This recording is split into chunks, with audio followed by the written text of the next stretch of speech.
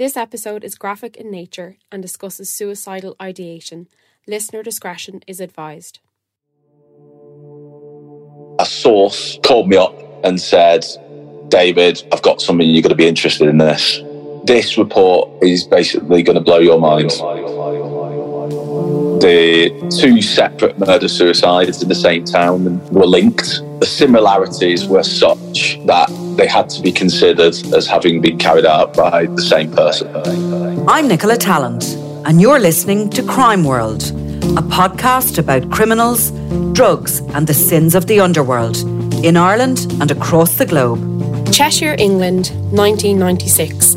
Howard Ainsworth violently bludgeoned his wife to death with a hammer before taking his own life. 3 years later, in the same town, Donald Ward beat his wife to death with a ceramic hot water bottle before using the shards of glass to take his own life. At least, that's what the police report concluded. In 2020, Cheshire coroner Stephanie Davies re-examined the deaths and other similar cases, to which she concluded that they were not murder-suicides, but rather the work of an enigmatic serial killer who would go on to be dubbed the Silver Killer. Today, journalist and author David Collins tells us about the inconsistent crime scenes, the report that rocked Cheshire police, and the hunt for the serial killer that you've never heard of. I'm Clodagh Meany, and this is Crime World, a podcast from SundayWorld.com.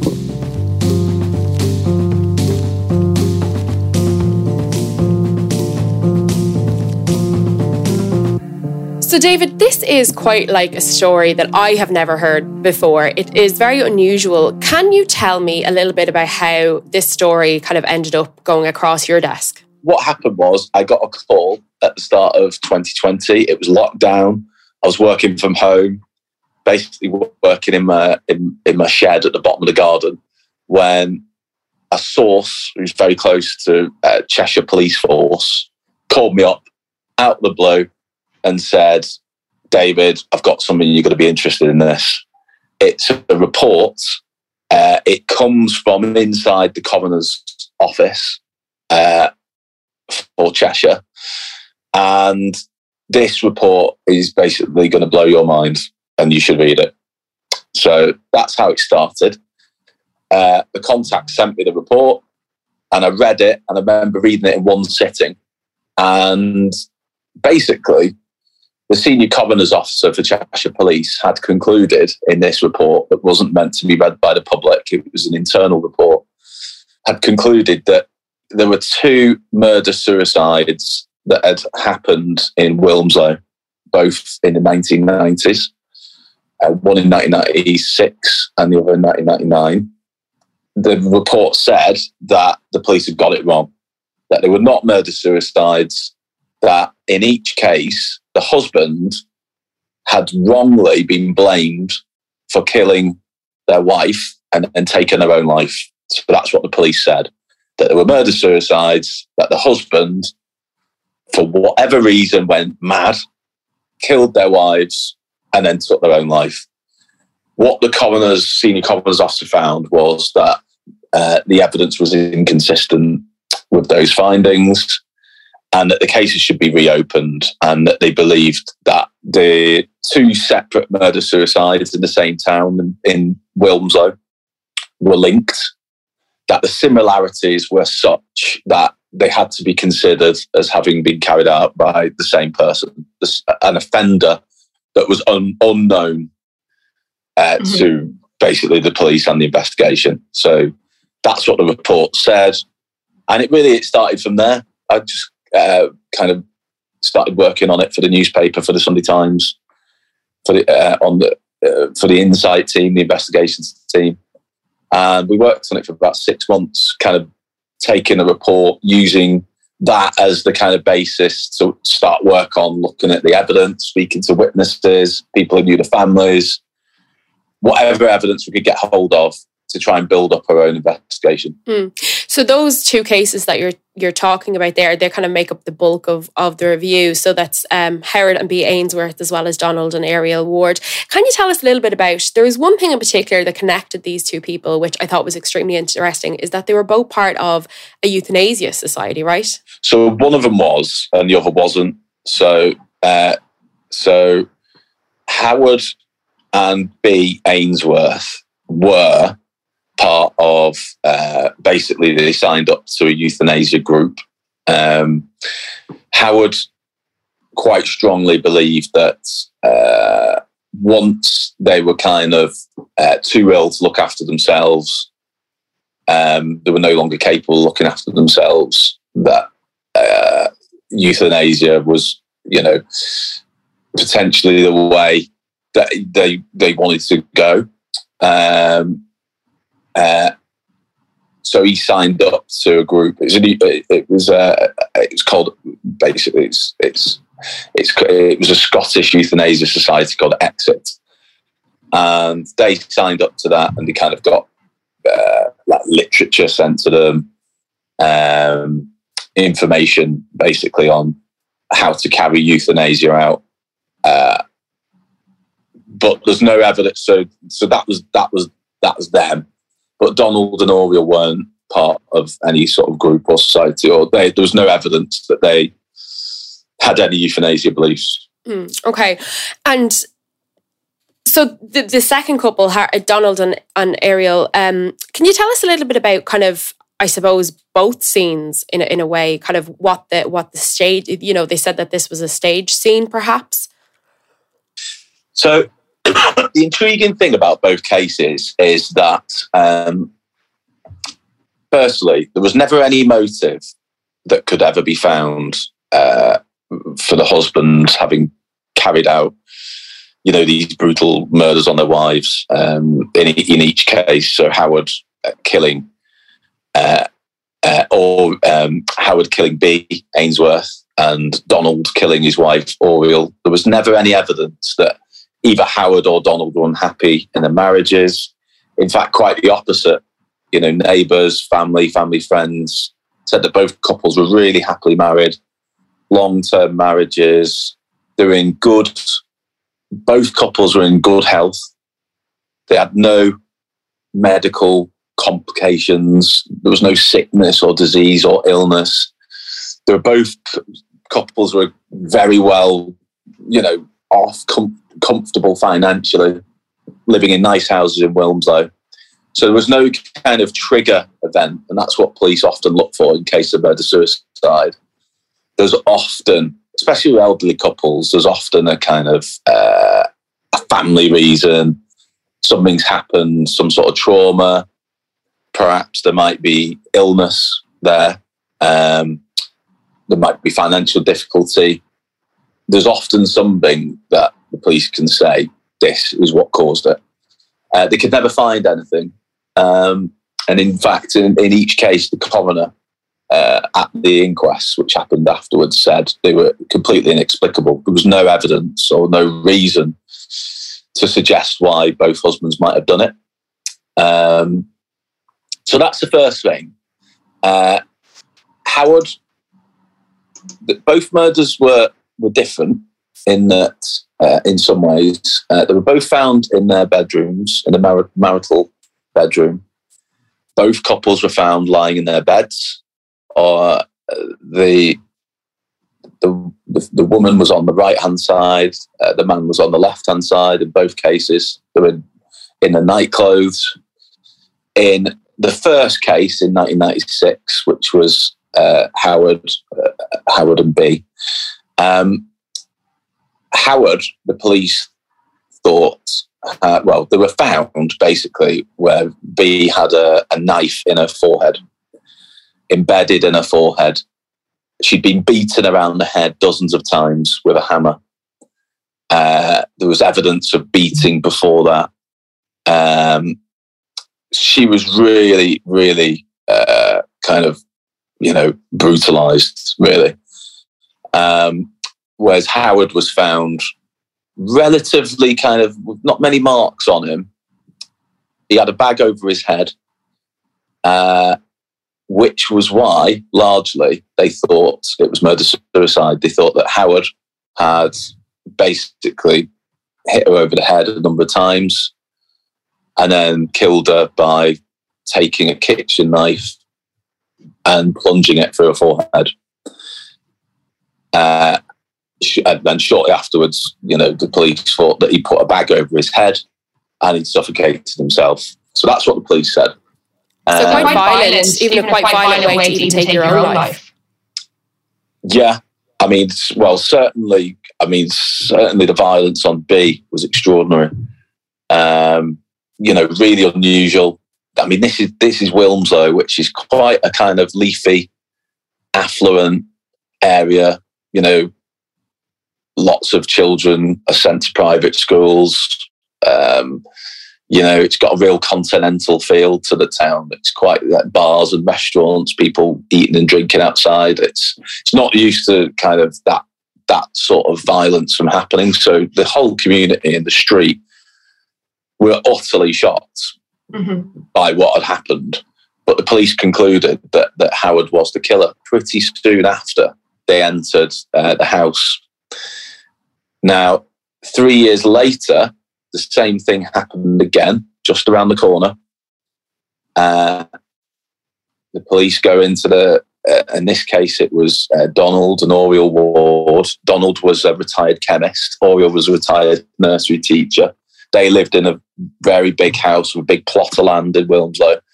Police go in and find quite a similar scene. The bodies are arranged in a similar way, same sides of the beds. They're in the night clothes, married couple. Oriel is stabbed multiple times. Donald, in this case, very different to Howard in how the police said he took his life, which was essentially using a kitchen knife to stab himself to death. Again, we're seeing that violence, that kind of out of the ordinary violence, especially that you wouldn't see maybe if you're trying to gently, take somebody else's life as part of a suicide pact or as part of euthanasia. Well, certainly euthanasia. It's really unusual. Euthanasia is about making it easier for yourself and easier for your loved ones who find you. But in this case, certainly in Donald and Oriel's case, it was not like that. Oriel was stabbed to death. She was stabbed dozens of times in the neck. The bedroom was covered in blood. The bed, the bed sheets, the carpet, the furniture. Donald, the police said, had killed himself by slashing his wrist, stabbing himself in the groin, slicing his neck, and then finally plunging a knife into his heart. So that was kind of what the police said. They were both treated quite differently. The police did do a proper kind of murder investigation into the second one. They thought for a long time that somebody had entered the house and killed them both. But then when they couldn't find evidence of a third party, they started to look at Donald as being the killer. And then they eventually concluded that he was the killer. So that's what happened. And it would have been all kind of finished and over and nothing more, to be said on it until in comes Christine Hurst, who is the coroner's officer and then the senior coroner's officer of the Cheshire Police. Mm-hmm. So she works on the first case, on the Howard and B. Ainsworth case, and she wasn't happy with it at all. She wasn't happy with the police's conclusions. She couldn't see why Howard would do that to his wife. She thought it was highly unusual, and there were things about the crime scene she thought didn't add up. He had injuries to his lips, bruises, which she thought were far more consistent with somebody suffocating him, putting a hand over his mouth and suffocating him. There was also evidence that there was tablets just beside the bed, which he didn't take. Some experts say that it's really, really difficult, practically impossible, to actually suffocate yourself with just a bag, because at the moment in which you'll take your life, you'll always take the bag off your head. That's why kind of euthanasia societies, they recommend pills and the bag, and that, but he didn't do one of those things. He didn't take tablets. She thought that was inconsistent. There was also there was no evidence that Howard had actually handled the murder weapons. There was no forensics done. There was no proper fingerprint analysis done. So she wasn't happy with that. Mm-hmm. And also, one thing that did stick out to her was the if the police are saying this was euthanasia, euthanasia is about death with dignity. She did not see any dignity, in the way that B had died. She was brutally murdered. This was not, tablets and a bag over the head. She did not choose to die in that way. And Howard hadn't used the method that had been recommended. So there was a lot of inconsistencies there. Mm-hmm. But then when she kind of 3 years later, she was the same coroner's officer for the next case, for the Donald and Oriel Ward case. And she saw the exact same things in the crime scene. The similarities she thought were astounding. For example, the way that both the women had been arranged in the bed, both of them had their night dresses pulled up to expose them. She thought that was an astonishing coincidence that both, it looked to her deliberate. There was forensic evidence to say that it was deliberate, that the perpetrator had pulled up the night dresses. And she found that incredible. The fact that both Howard and Donald would choose to do it in that way. And in her view, it was a humiliation tactic. There was the use of knives in both cases. They were both violent. They were both on the same sides of the bed. There was a lot of things that linked those two crime scenes, but she didn't believe that the police considered both the cases together. They were both treated in isolation. And that is something that really did worry her. And in one of the cases, in the case of B and Howard, there was actually a suicide note left, which was kind of, there was information in there that may not necessarily have been known by a killer, but Stephanie Davis in her report believes that they could have found the information elsewhere within the home. Is that right? That's right. And also, it's interesting. The suicide note did turn the police towards thinking that Howard did it, and it looked to be written and signed by him. So they kind of read it, they saw the crime scene and thought, case closed. But when you look at the content of the letter, which both coroner's officers, Christine Hurst, coroner's officer at the time, and then later Stephanie took over the job, who did the review into both the cases. The content of the letter writes what Howard is going to do, which is basically he's saying that they don't have any lives left because his wife B is so sick, she's so ill that she's got no quality of life left, and he's going to take both their lives, and he's going to use tablets and a bag to do that. But what we can see is that doesn't happen. So what happened is, in reality, is completely inconsistent with what is written in the notes. What he writes in the note doesn't make sense, certainly to the GP who had seen B a few days before. So B at the time had a tummy bug. So she had gastroenteritis, which is basically a stomach bug. It clears up in a matter of days. So the GP had visited on the Friday and told both the couple, look, there's nothing to worry about. The tummy bug, here's some medication and you'll be fine, right as rain in a few days. And she left the house feeling absolutely confident in Howard's care, that they were a loving couple who was looking after her, and she was going to make a full recovery. B would walk for miles every day. They both had regular health checks. They had no kind of illnesses. There was nothing wrong with them. They could have lived for, 10, 15, 20 more years. Who knows? But in Howard's letter, it's the end of the world. They've got no quality of life left. B is this kind of ill lady who's never going to recover. And none of it really makes sense. And that's basically why Howard says he's going to take her life. So the coroner's officer saw inconsistencies in that note, whereas in a second case, just around the corner, there was no note found. Mm-hmm. Another thing that I suppose was what we could note as well is the fact that in the letter he had said, that he was going to use pills and then strangulation, and kind of there was another similar kind of thread in the other case, in that they'd found medication in the room and it was kind of staged almost to look like there had been medication used. However, following the toxicology reports in both cases, there was no such thing found in their systems. So that was another puzzling thing to the coroner's officers, that he said he was going to take medication to take his life and give some to B. But there was no evidence that had ever happened.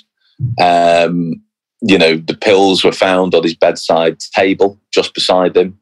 There was a few pill tablets missing from the bottle. There was no prescription on record for that type of drug.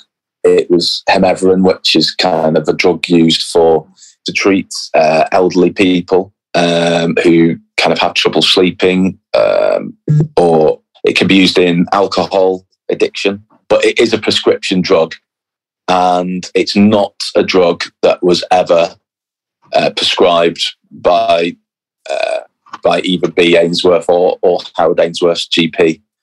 There was no records of them ever having been prescribed it ever. So the police never really worked out where they managed to get it from, where those drugs came from, why they were in that bedroom just beside Howard, and why he never took them when he took his own life, which seemed to be his plan in the letter. They were all questions that were never answered. So there is a lot of unanswered questions in this case. I mean, when Stephanie did her review, there was also a few other cases that she had kind of tacked in here as part of perhaps that they could be linked to this potential serial killer that has been dubbed the Silver Killer. What sort of killer are we looking at here in terms of, their psychology? Like, what are they getting out of it? If there's no motive there, is it a thrill kill?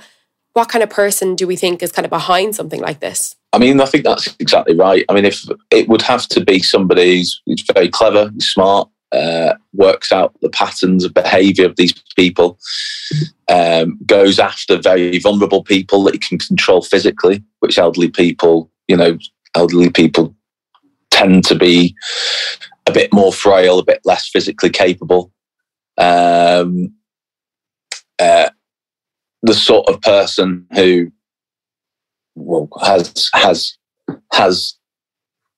carried out some form of staging at each of these scenes to point the blame towards the husband. Psychologically, it's interesting. The book does deal with that in some part. We've spoken to kind of police experts, and the psychology of somebody who does somebody like this is you can kind of read into some of it with what is found at the crime scenes. So, for example, this is one thing I found interesting. Another thing that matches when we just talked about, both B. Ainsworth and Oriel Ward had their night dresses pulled up to expose them. So that's somebody who wants to humiliate women, doesn't like women, for some reasons, potentially views them as a threat and wants to kind of leave them at the end of their lives in that humiliated state. Both of them also have a pillow over their faces. That's another interesting thing, which some crime scene experts would describe that as the act of the killer not wanting to be seen by the victim, by the dead body, if you like, as they leave the room. Mm-hmm. So there's a kind of a psychology in killers where some of them, once they've carried out the act, they don't like to be looked at by the person they've just killed. there's a guilt or there's a shame in it for them, and they don't want to feel like they're being watched. So they call it they dehumanize the body. They make the body into an object, not a person anymore. Mm-hmm. And the way to do that is by covering up the eyes and the face. And in both these cases, there is a pillow used and placed over the face of both the women. Mm. So that's another interesting thing. That tells you something about the potential killer, that they don't like women. In each case, there is signs of what's called overkill. So in terms of euthanasia is about ending the life of somebody in as gently a way as possible. Mm-hmm. What we see with both the women is that the level of violence used goes far beyond what is necessary to kill them. Yeah. It's not just about killing them for this killer. It's about the act itself. It's about, there's an element of hatred there. Mm. So it's not just about ending the person's life. It's about carrying out an act of hate. And in both the men, we see less of a kind of slightly less of a frenzied kind of injuries. Although in Donald's case, Donald obviously suffers from heavy injuries. But what we see with wife is she's stabbed in the neck a dozen times. Mm. So her injuries are, appalling and go far beyond what was required to kill her. So we'd be looking at, psychologically, certainly the women, elderly women, are the primary target. The men are kind of the secondary.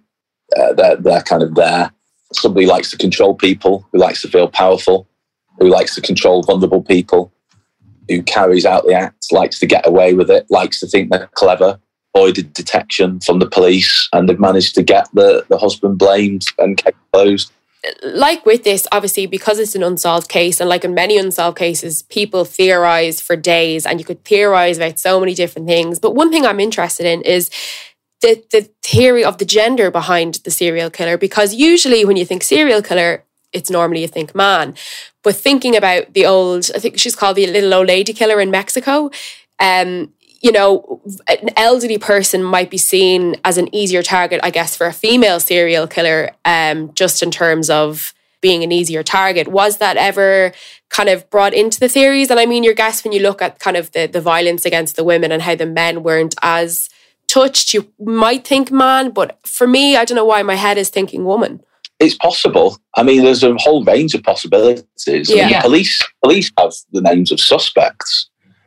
So I think it's something that couldn't be ruled out. I think a theory of a woman would be interesting. It'd have to be somebody, because serial killers often go for people who are vulnerable in some way because they're easier targets. That's what we see. Ian Brady went for children. It's often elderly couples.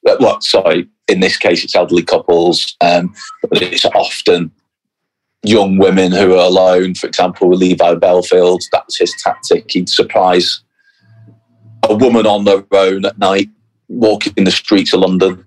There's always some sort of vulnerability aspect. Yeah. You very rarely get a serial killer who's taking, an equally physically capable man. Yeah. Although it does happen, but there's always kind of usually there's a vulnerability aspect. And I think for it to be a woman in this case, it is possible.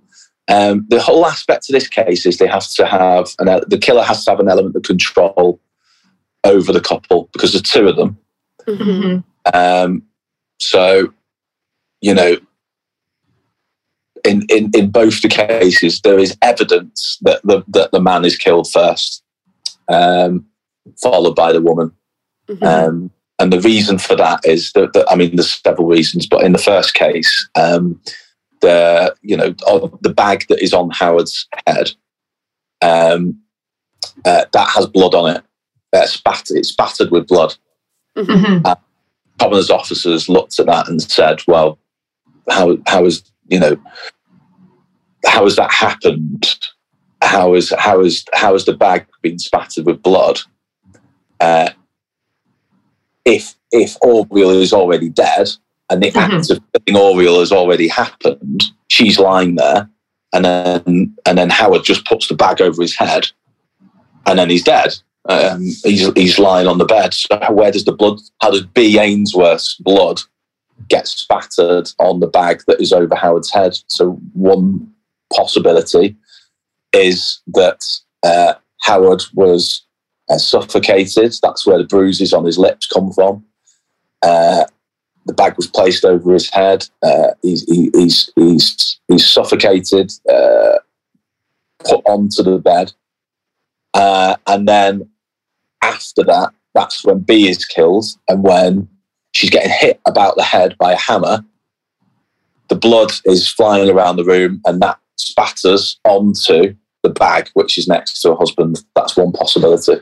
So it's all about kind of aspect, there has to be control there. I think it would be easier for a man, but it certainly doesn't rule out a woman. And this is like the report was so in depth, and it obviously was into all these different layers of criminology and crime scene analysis. But how was this report received by the Cheshire Police? So Cheshire Police basically said they reviewed it and they were happy with their conclusions.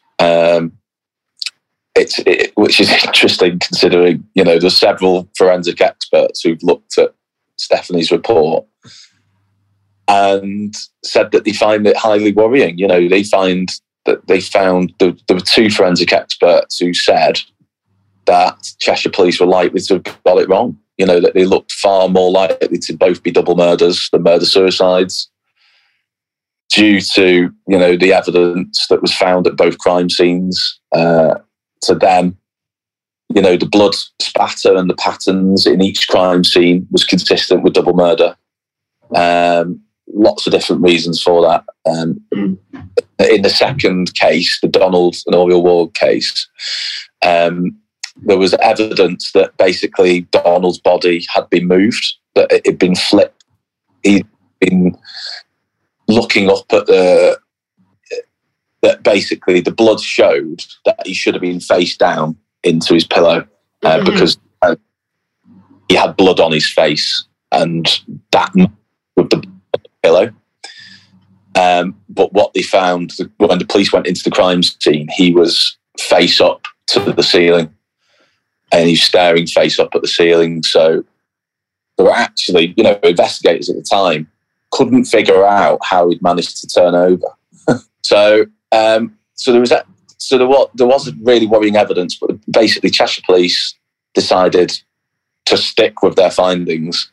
They're under a lot of pressure at the moment, Cheshire Police, because there's a big kind of court case going on. The Lucy Letby, the nurse, who is being tried at the moment for allegedly kind of murdering babies in a neonatal ward in a hospital. But the Cheshire detectives were extremely busy with that when Stephanie delivered her review. So there may be an element of they just didn't have the resource to open up two cases that were 20 years old when they had such a big murder trial to prepare for. And even more to the fact, I suppose, even if the police were to agree that these two were actually murder-suicides, how then would they link them together and say, because this is obviously the theory that's been proposed, that this is a serial killer called the Silver Killer, how would they then connect that these two scenes, are from the same killer? I mean, it's very difficult for them. I can understand why there is no... I mean, the problem is there's no smoking gun. There's a potential group of suspects, the police are aware of, but there is no kind of new eyewitness evidence. There's no CCTV. The forensics do still play a part, because after 20 years, there'll be huge advances in forensic technology. You can now do things, currently that you could not do back then. Trace DNA testing, which didn't exist back then. Now if somebody touches a surface, you can get trace DNA off it. In the 90s, the rule was if you can't see it, you can't test it. That's the rule of thumb that police used. So, there's huge advances done, and they'll still have material from both crime scenes in a locker somewhere. Cheshire Police, the police will, in such cases, they do archive material from crime scenes for decades. Mm-hmm. So one way of linking both crime scenes would be to retest the murder weapons, the clothes, the things found at the scene of the crime, and see if they get the same DNA linked to both crime scenes. And if you do, then you potentially got the same person in each house at the time of the murder. Mm-hmm. And I suppose that's, my next and kind of final question is, where is this case going to go from here? I mean, if the Cheshire Police aren't, willing to review them again, what can actually happen now? I think the only thing that could possibly reopen it now, I think personally, this will always remain a mystery unless something really does happen in terms of a breakthrough. Somebody comes forward and provides the truth, which might damage somebody's alibi, or a new eyewitness comes forward. Really, what would need to happen is that relationships change over time. Mm-hmm. That somebody who's protecting somebody might possibly have read the book or have read the newspaper reports or listened to this podcast now and might decide to come forward to the police with new information that will then compel them to open the case back up and to carry out perhaps forensic testing.